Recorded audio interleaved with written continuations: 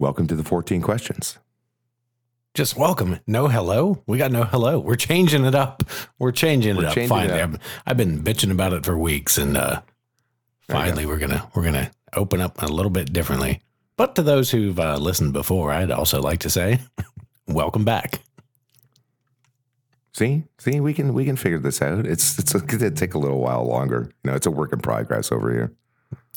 It's a constant work in progress. So much refinement goes on here.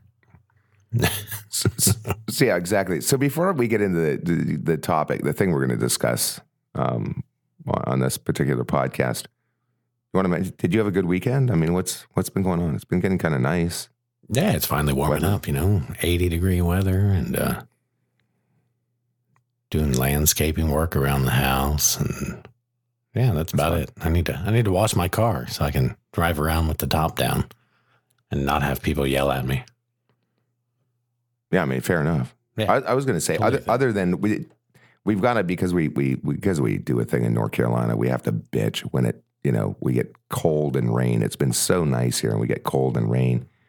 And for any listeners coming back to the show, you'll know Teddy, who finds us guests. He hasn't been doing such a good job lately, but actually tonight, Brandon, I was like, as much pouring rain as it was, and him running around the yard, I think everything in the house just needs to be terry cloth.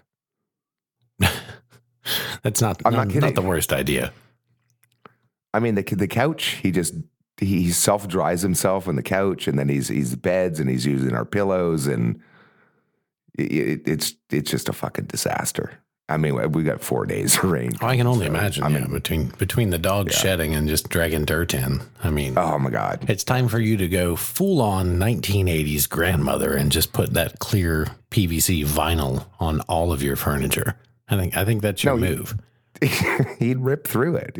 I'm going with terry cloth. Like, I'm going to order like really large towels and bungee cords. I think that's the way to go. That's a great idea and concept until you host a sex party, and then you do not want terry cloth everything, right? Yeah. The day after with a UV light, you'll be like, hey, burn it all. Burn it all. Yeah. Right.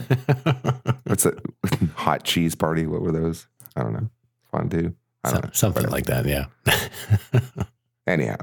Folks, we have not digressed. We're gonna do a little bit of serious, and then we're gonna argue a little bit after the break, and then we'll do some funny stuff to keep it light. But I guess I'll sum it up. We got to talk about a thing. We got to talk about energy prices, cars, oil. A war. Interesting stuff like that.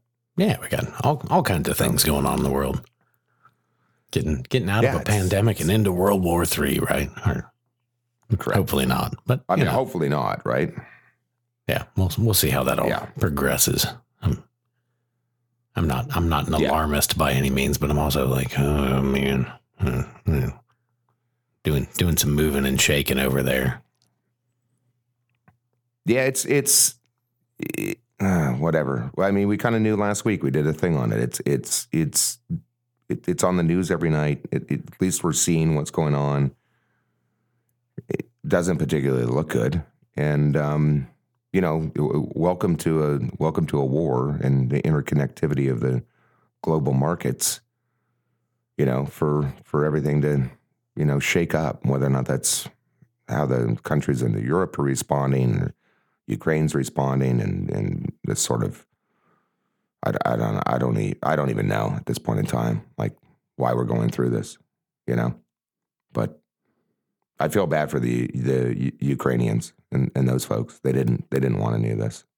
No, and I mean, my understanding is a lot of the Russian people don't want this either. But when you have a megalomaniac in charge of things and he's getting up there in years, like one last hoorah, right? Why not?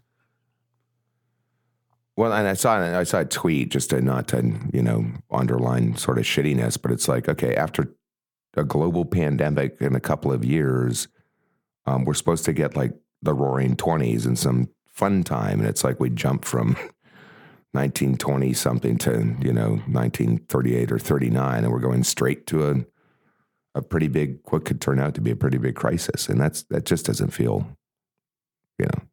right or fun. I'm thank God, it's not in our backyard. But again, I'm encouraged to see, the United States and NATO and the EU and stuff actually seems to be sort of, pretty lock in step with some of the stuff. And, and I'm encouraged here too, other than, the occasional people that are bitching about prices at the pump. Yeah. I mean, that's just going to happen. Not to mention, supply and demand issues that have influenced that the other direction during the pandemic when everybody was staying at home for the most part. Gas prices are fluctuating. It sucks, but, drive a more fuel efficient car. You'll be fine. Yeah, I mean, fair enough. But here, so, I mean, we have, listeners around the world, but I mean, here, it's not lost on me that, people want to bitch like, oh, the gas was so cheap. Yeah, gas was so cheap because we were in a global fucking pandemic. Nobody could fly in a plane and, we were under lockdowns. I mean, that kind of supply and demand thing, and now we're in all these weird arguments here about how to solve this problem. And some of the crap I hear, man, it's just so stupid. Like more oil independence and stuff like that. And it's not until you get into the weeds a little bit, you understand the complexities and connectivities of the global markets. We can't pivot that fast. I mean, unfortunately. Yeah, unfortunately we can't. So, and I don't think either of us purports to be an expert by any means, but you hear these arguments and it's, 5 minutes of concerted research and you go, yeah, you're an idiot. Like, yeah. I mean, the problem is a lot of people, they come up with this stuff or just they hear a thing that fits their confirmation bias, which we talk about a lot. And then they just shoot from the hip. And it's like it's sad we live in a state where people are too lazy to come up with their own ideas, or think for themselves. It's disappointing, if nothing else. Yes, absolutely. I'm encouraged though. There is some good information out there, and again, for listeners that have been around for a long time or new listeners, they might want to know. I'm listening to Marketplace with Guy Risdall, pretty regularly, and it's 25, 27 minutes. Comes on National Public Radio. They have their own feed if you want to follow it directly in podcast, but they do a pretty good job over there of, synopsizing a thing succinctly. And Guy Risdall had Justin Ho and a few other guests on the other day, and it was surprising to me. So the one thing that they sort of pointed out without pointing it out is you don't want to conflate the price of gas with the price of crude, because, to just run down the basic takeaways that I had here, that crude oil effectively is 55% of the price of gasoline, the thing we pay for at the pump. So, and then there's refinery markets. Obviously, there's the actual oil, how long these things take from the time you can pump it out to the time it hits our pumps, to the time but we're seeing a very fast reaction, I think, both in the crude market and at the gas pumps for this sort of shock that we're getting here. Because, in America, we're not used to paying, I don't know, nearly $5, $6 a gallon is sort of a thing we don't do here, apparently, until now. Yeah. $5 to $6 a gallon compared to, other Western countries is still quite the bargain. I mean, arguably, yes. I mean, we've kind of gotten away in something pretty cheap for a long time. But it's fascinating. So I'll hit some basic concept here. So crude oil, right? So apparently you either get basically what's called, light sweet crude, and then how much sulfur's in it. And you get into your darker crude, and the refineries, the majority of them anyhow in Texas, that refine the stuff that actually goes into making the gasoline that we put into our cars, back in the late 90s and the 2000s, pivoted and basically design platforms to refine the darker, heavier oil. Yeah. To the tune of tens of billions of dollars. And then, it was a gamble, but that's what they thought. And then, we come up with this fracking thing, and all of a sudden, what we're drilling here is this sweet stuff in some older dark stuff. And it's like, but okay. So what's happening now is the barrels that are coming out of the ground, folks, the majority of them are going to the world market to be sold elsewhere, and we're having to buy the other stuff that we can refine. Some of that is changing to an extent and what have you, but there isn't I guess the point is that they were trying to make them marketplaces. It's complicated. There's not a simple solution to this. Yeah, you can't just flip a switch and pivot to a thing because, to your point, the refineries are built to deal with a certain input substance that's different from what we pull out of the ground here. I don't know the specifics of it, whether it has to do with viscosity or, different mineral content. I have no idea, but I understand at a base level that it's different and we can't refine it through the same machines and processes in the exact same way. So that takes time in manufacturing and everything else, which God knows all of that slowed down too.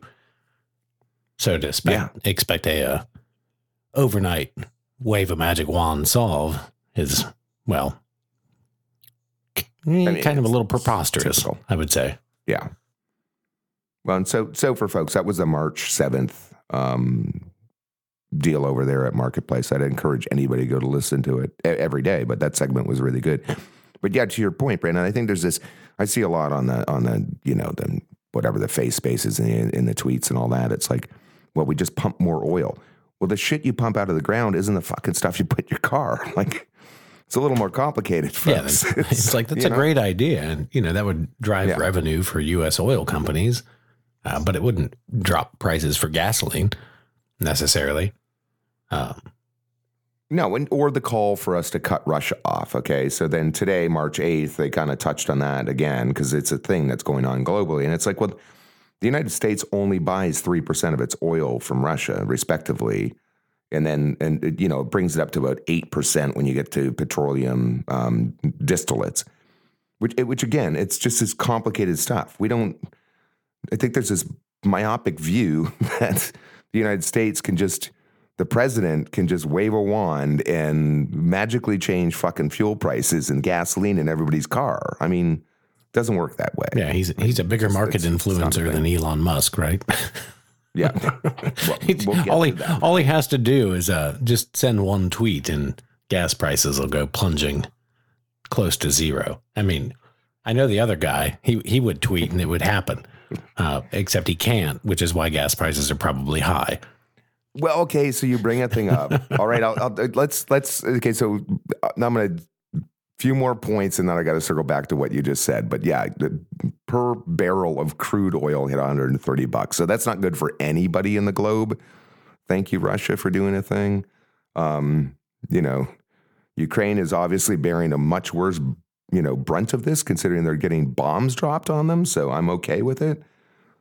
And then there was a Quinnipiac poll. I guess it's Quinnipiac.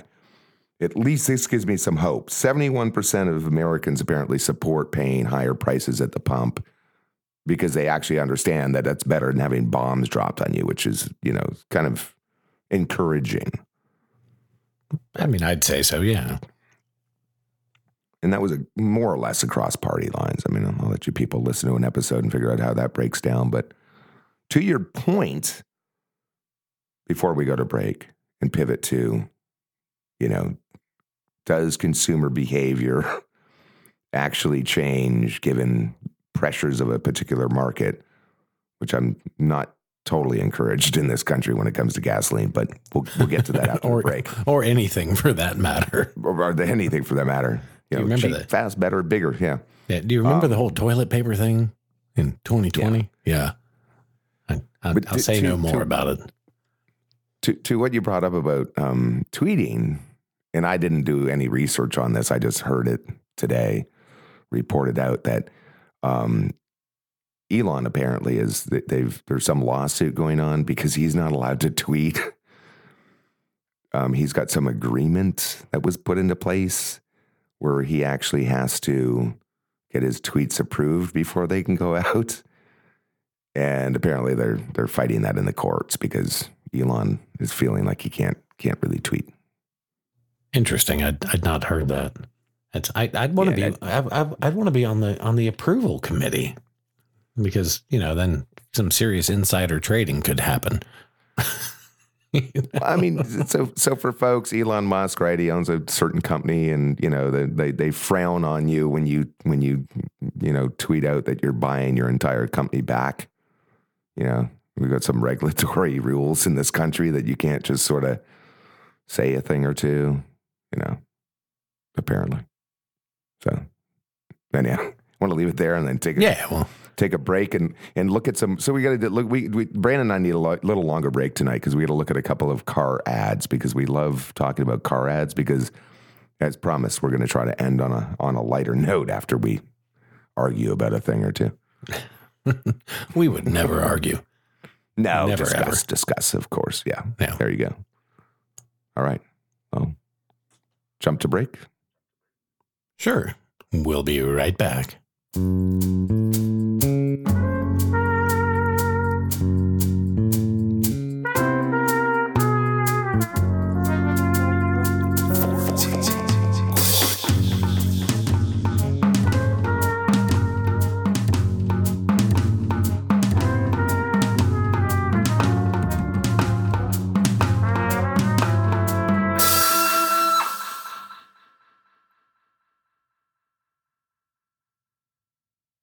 Sorry about that. This week I just wanted to listen to all that reverberated noise, but welcome back to the 14 questions. There you go. Yeah, we're back for break. We had to take a little bit of a longer one. Had to look at some commercials. Yeah, Dan had me watching television ads, things I usually skip. Instead of just watching them in succession. I'm like, what special hell did I land myself in here where all I'm doing is watching ads back to back to back to back to back to back. You like it. That's how it feels anyway, watching modern television. You're like, why is this show interrupting my ad stream? Like, get out of here with your bullshit. Fair enough. So what were we talking about? We're talking about, like, I don't know, global oil, energy consumption. Yeah, gas prices going up, people being angry about it. It's Joe Biden's fault or whoever's in the office, as long as it's not my party. So it's always their fault. It's that one guy in the office. He could just swipe a Sharpie and solve the gas prices. Yeah. Yeah, because the American president can do that. No, not. Yeah, absolutely. 100%. Just dump all the reserves and give it away for free. Well, that might be like socialism or something. I don't know. The real question here for me is, you got to look at consumer behavior, right? See what everyone's doing and then ask, do these shocks to the system actually change consumer behavior? And arguably, the pandemic did that globally. We stopped using pretty much oil, flying planes around the world. I mean, that's a unnatural shock, but consumers will get to a point where they're like, oh, they'll figure out another way. They'll be like, yeah, one less trip, Yeah. Because we're we drive cars here in America. If you, I think I sent you a couple of those links, Brandon. It's extraordinary when you look at the fuel usage over here, how much of the percentage goes into transportation, right? I mean, it's wild. I mean, it makes total sense, really, if you think about it. Like, on a day-to-day basis, like, as far as fuel usage is concerned, we here in the U.S., we're a commuter nation, right? And we love cars.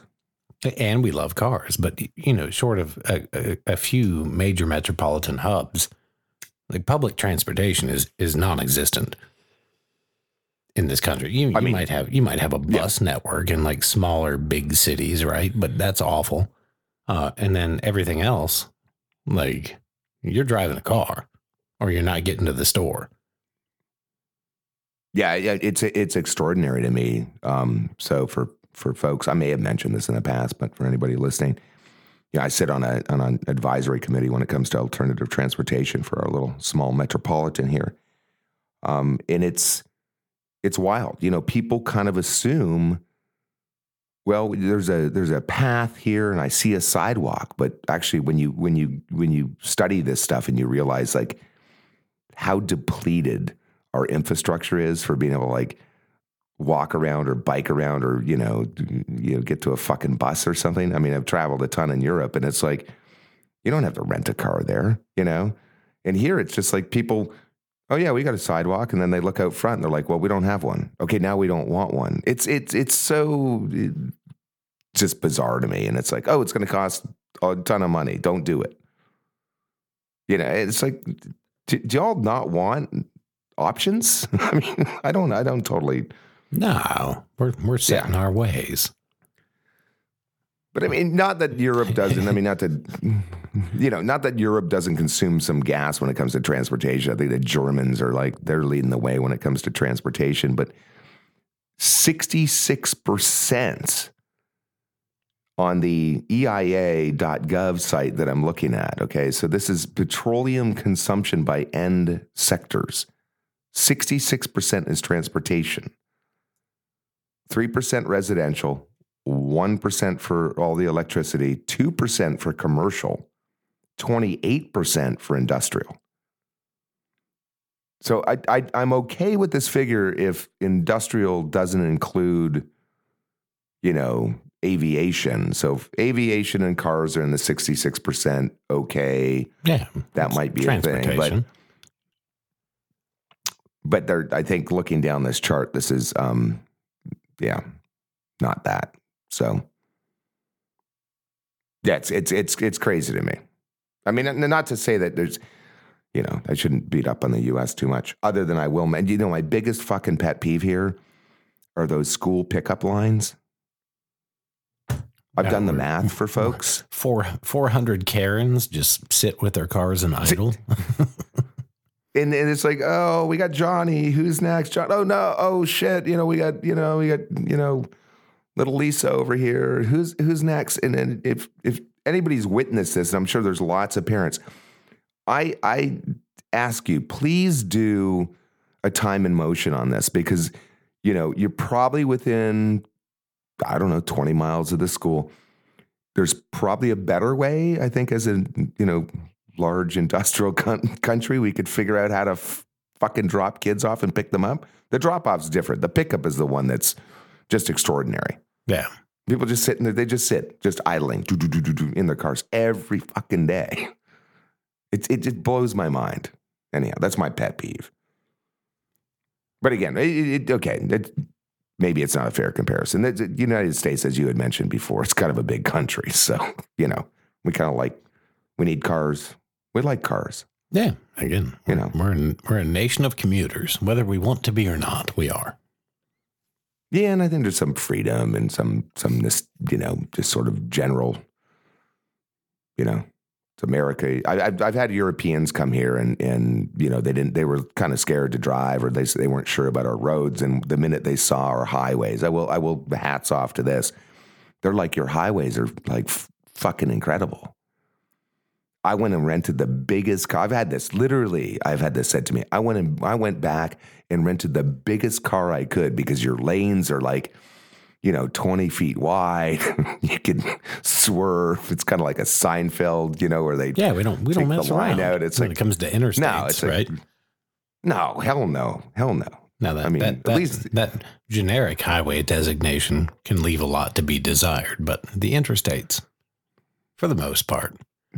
Yeah, we'll leave mountains and a few other places out. Yeah. Well lit, just like, sailing along. But, but to this point, we were looking this up. The Kia, so the number one selling vehicle in the United States is what? A truck. No, it can't be a truck. I think it's a truck. Nah. No? It's going to be like a Toyota Corolla or something.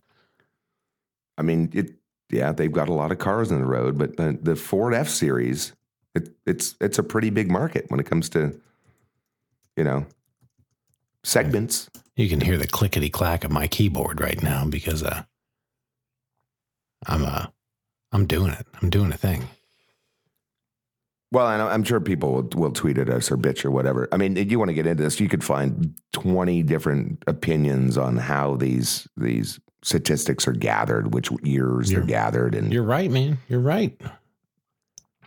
It's the Ford F-Series. Yeah.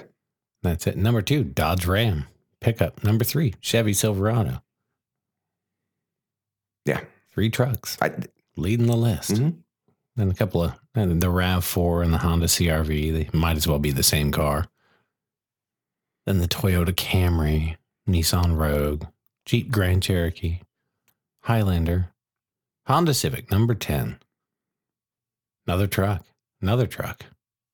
Toyota Corolla down there at number 13. So what's a Corolla get? Like 20 miles, 25 miles to the gallon? Oh, Lord. It's got to be 30? Higher than that. Yeah, 40? Because the Corollas, like they're compact.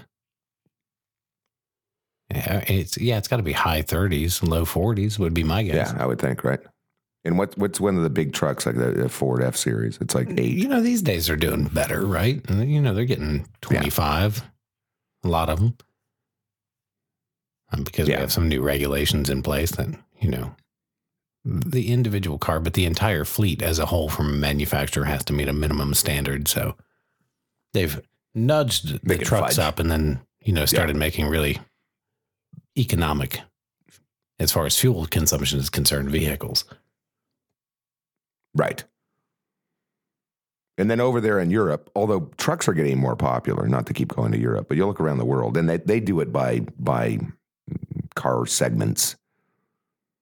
They want to break it down, make it more complicated. But basically, you get some big players over there, like Volkswagen Group, and obviously, Renault and Peugeot and BMW, and even a lot of the Corollas and stuff are pretty popular. I mean, doesn't shock me. VW sells a lot of cars here. It's because they won't give us their nice cars from Europe, so I get it. But anyhow. Yeah, but I'm give me a small engine, turbocharged diesel from Europe. I'll be a happy man. But that's just me. Yeah, or where you and I were going. So the other interesting solution to this whole oil thing that we're doing right now is, when you look at the amount of fuel being used by, not that I love my gas car and it's a floppy box and I love driving it fast, which I have not been doing as of late. Driving it kind of boringly, drinking tea. And I'm kind of pissed off because the EV market right now, I mean, you and I we had this discussion for like 2 years now. Yeah, give or take. Like it's me, a couple of our other good friends, it's like, we're not, it just doesn't feel like they're quite there yet. I mean, other than Tesla's just kicking everybody's ass. Yeah, I mean, Tesla's doing some things and everybody else is catching up. The biggest thing is they're limited by the amount of energy you can store in a finite amount of space that we call a battery. Right. And so it boils down to range. Like, I've got to have range. Most consumer vehicles at this point, on average, I would say, off the top of my head, you fill the tank, you get 400 miles. I mean, you could, yeah. Well, I mean, unless you're one of the big trucks, but at least you can go fill your tank. Stop, grab a snack, fill your tank. I mean, we still have a sort of a charging problem here. Yeah, which it just depends on your needs, because some people are road trip people and other people are not road trip people. Because day-to-day driving, 250 to 300 miles, which a good chunk of the new EVs fall into. Like, you'll never know. It'll never be an issue for you. But if you want to take a road trip, then it becomes slightly problematic. Although the charging technology has gotten much significantly better. So, 15 minutes, 18 minutes will get you 200 plus miles, which I think is reasonable. Yeah, no, for sure. I just, if, you and I have had this conversation, to me, I've talked to some folks that own these cars, and I'm quasi jealous of them now. And everyone says that they should have bought a little more range. You know what I mean? Like that once or twice a year that you go do that thing and you just don't want to think about it. It's whatever, $5,000, $10,000 upcharge to get from a couple hundred miles to, it's not insignificant. The mid threes. No. But it's also not lost on me that the Tesla Model 3 was like the most popular total electric vehicle as a worldwide unit in 2021. So we're coming out of the cheapest gas prices ever because of the pandemic. And A, this thing was really popular, and B, they sold over 500,000 of them. And I'm just wondering, like, is Elon excited, or is he worried because they're not really good at making cars quickly? I mean, I don't know. Nothing at you there, Elon, if you listen to our podcast, but it seems like you'd kind of want a few more factories to build these things real fast, like.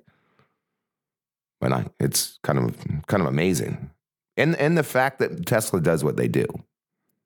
I'm a VW driver, and I've driven Audis, and I'm like, these folks are, known for their engineering. It's like, where are you folks?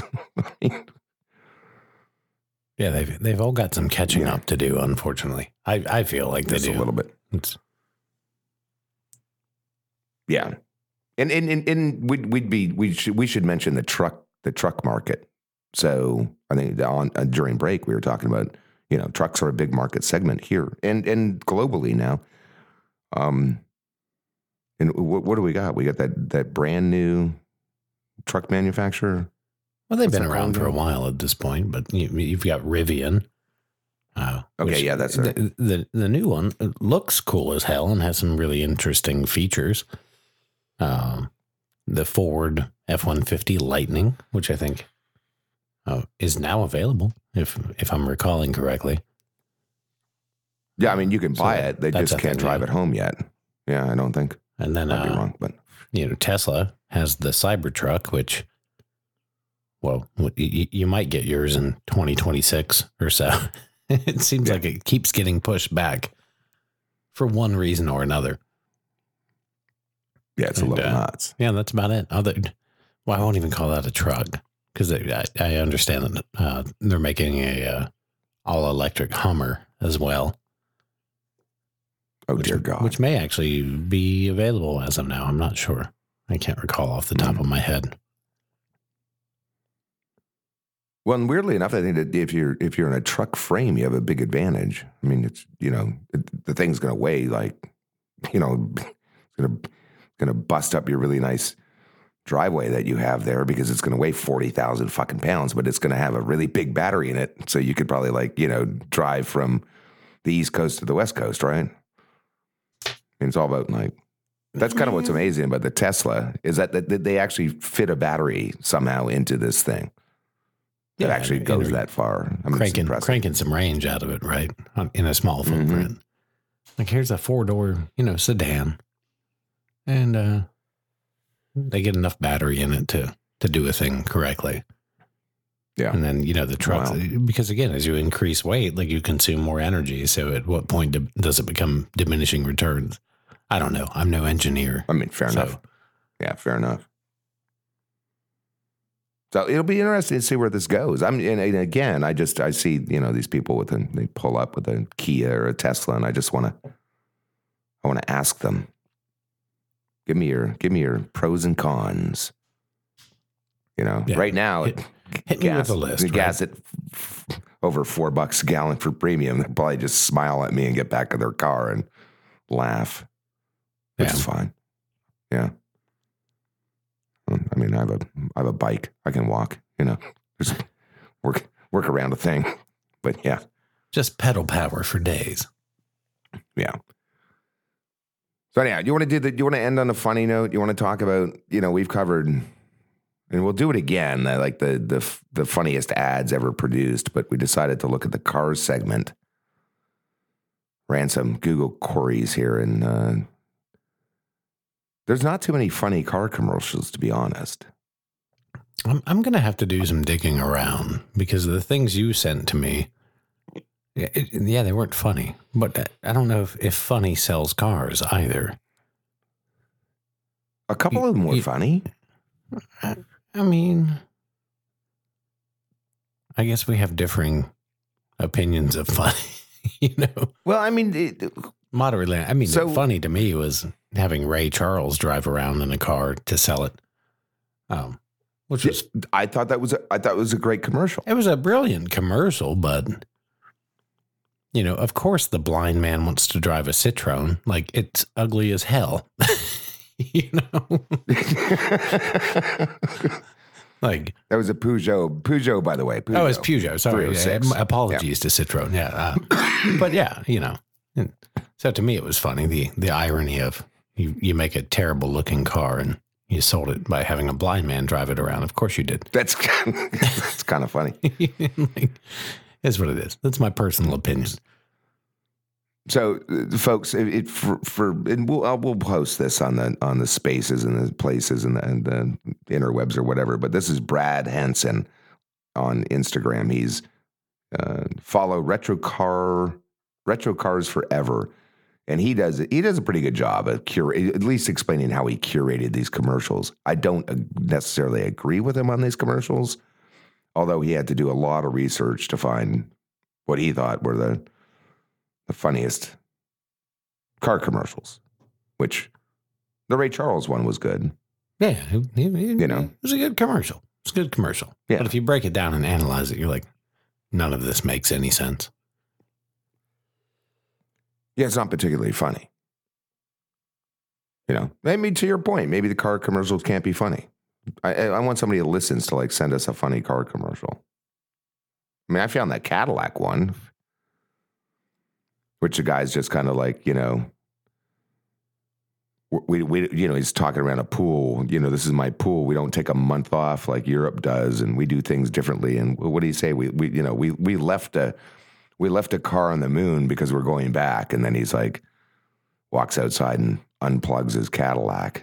So it's like, it's kind of. Yeah. I don't know. We left the keys in it because we're the only ones going back. Yeah, it was braggadocious. Yeah. But yeah. Again, not terribly funny. I don't know. I guess in the world of automotive advertising, like if I think about like car salesmen pitching and hyping cars on cheap local TV ads and stuff, the bar is very low. It's very low to begin with. But come on down to Crazy Henry's. We got tons and tons of cars. That sort of thing. So yeah, the bar's low. I don't know. There might be some hope here. I'm looking at some other that I didn't actually dig into, like with dogs, like in the back seats, but. I mean, I'd be remiss if I didn't mention Volkswagen. Volkswagen's done some phenomenal campaigns, and I remember one of the early Jetta campaigns where it's a shopping cart that's rolling, and the guy runs across the shopping cart and body checks the thing, and that was just the commercial, and all you saw was the tail light of the Jetta. Yeah, they got close to funny. Fiat's got some close to. Funny ads, skirting around the edges of funny, yeah. But again, I'm going to have to do my own research and see if I can find something that I consider to be funny in the car world, because I can't think of anything offhand that I'm not seeing anything recently. Yeah, I mean, maybe we just did a bar that's just like commercials that make you smile. Not hilarious. We can't use words like funny or hilarious because I don't really find any of these ads funny or hilarious. Yeah. They kind of fall flat. But again, are they just cute? Are they charming? Are they funny, humorous? Who knows? Anyhow, you want to leave it there since we warned people we'd keep it light at the end. We do like covering advertisements that are funny. Yeah, no. There have been brilliant ads. I just can't think of any in the automotive industry right now. We'll have to go back and revisit that. Not that people have had a sense of humor the last few years, but we'll have to revisit, like, where are all the funny ads gone? And early days in the podcasting, we did a whole segment on this, and we found some pretty hilarious ads. So, but anyhow. Yeah, again, there are some good ones out there. Yeah.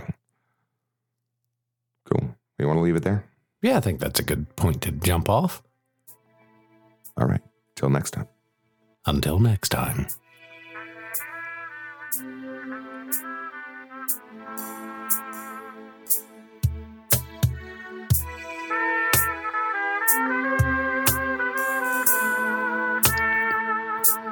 Got questions? Need answers? Find them on the 14 Questions Podcast.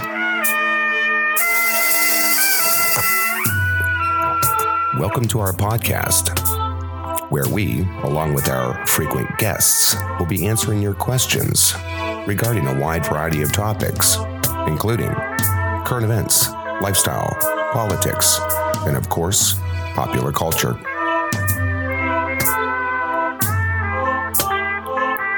The 14 Questions Podcast is brought to you by Podhouse Media and Dive Pod Productions.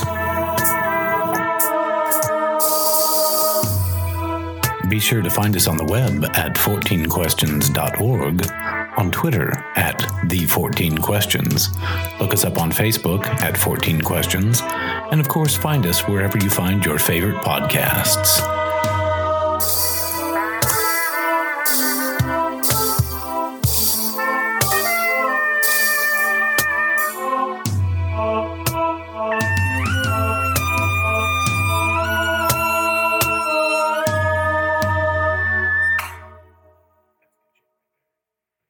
That's good shit.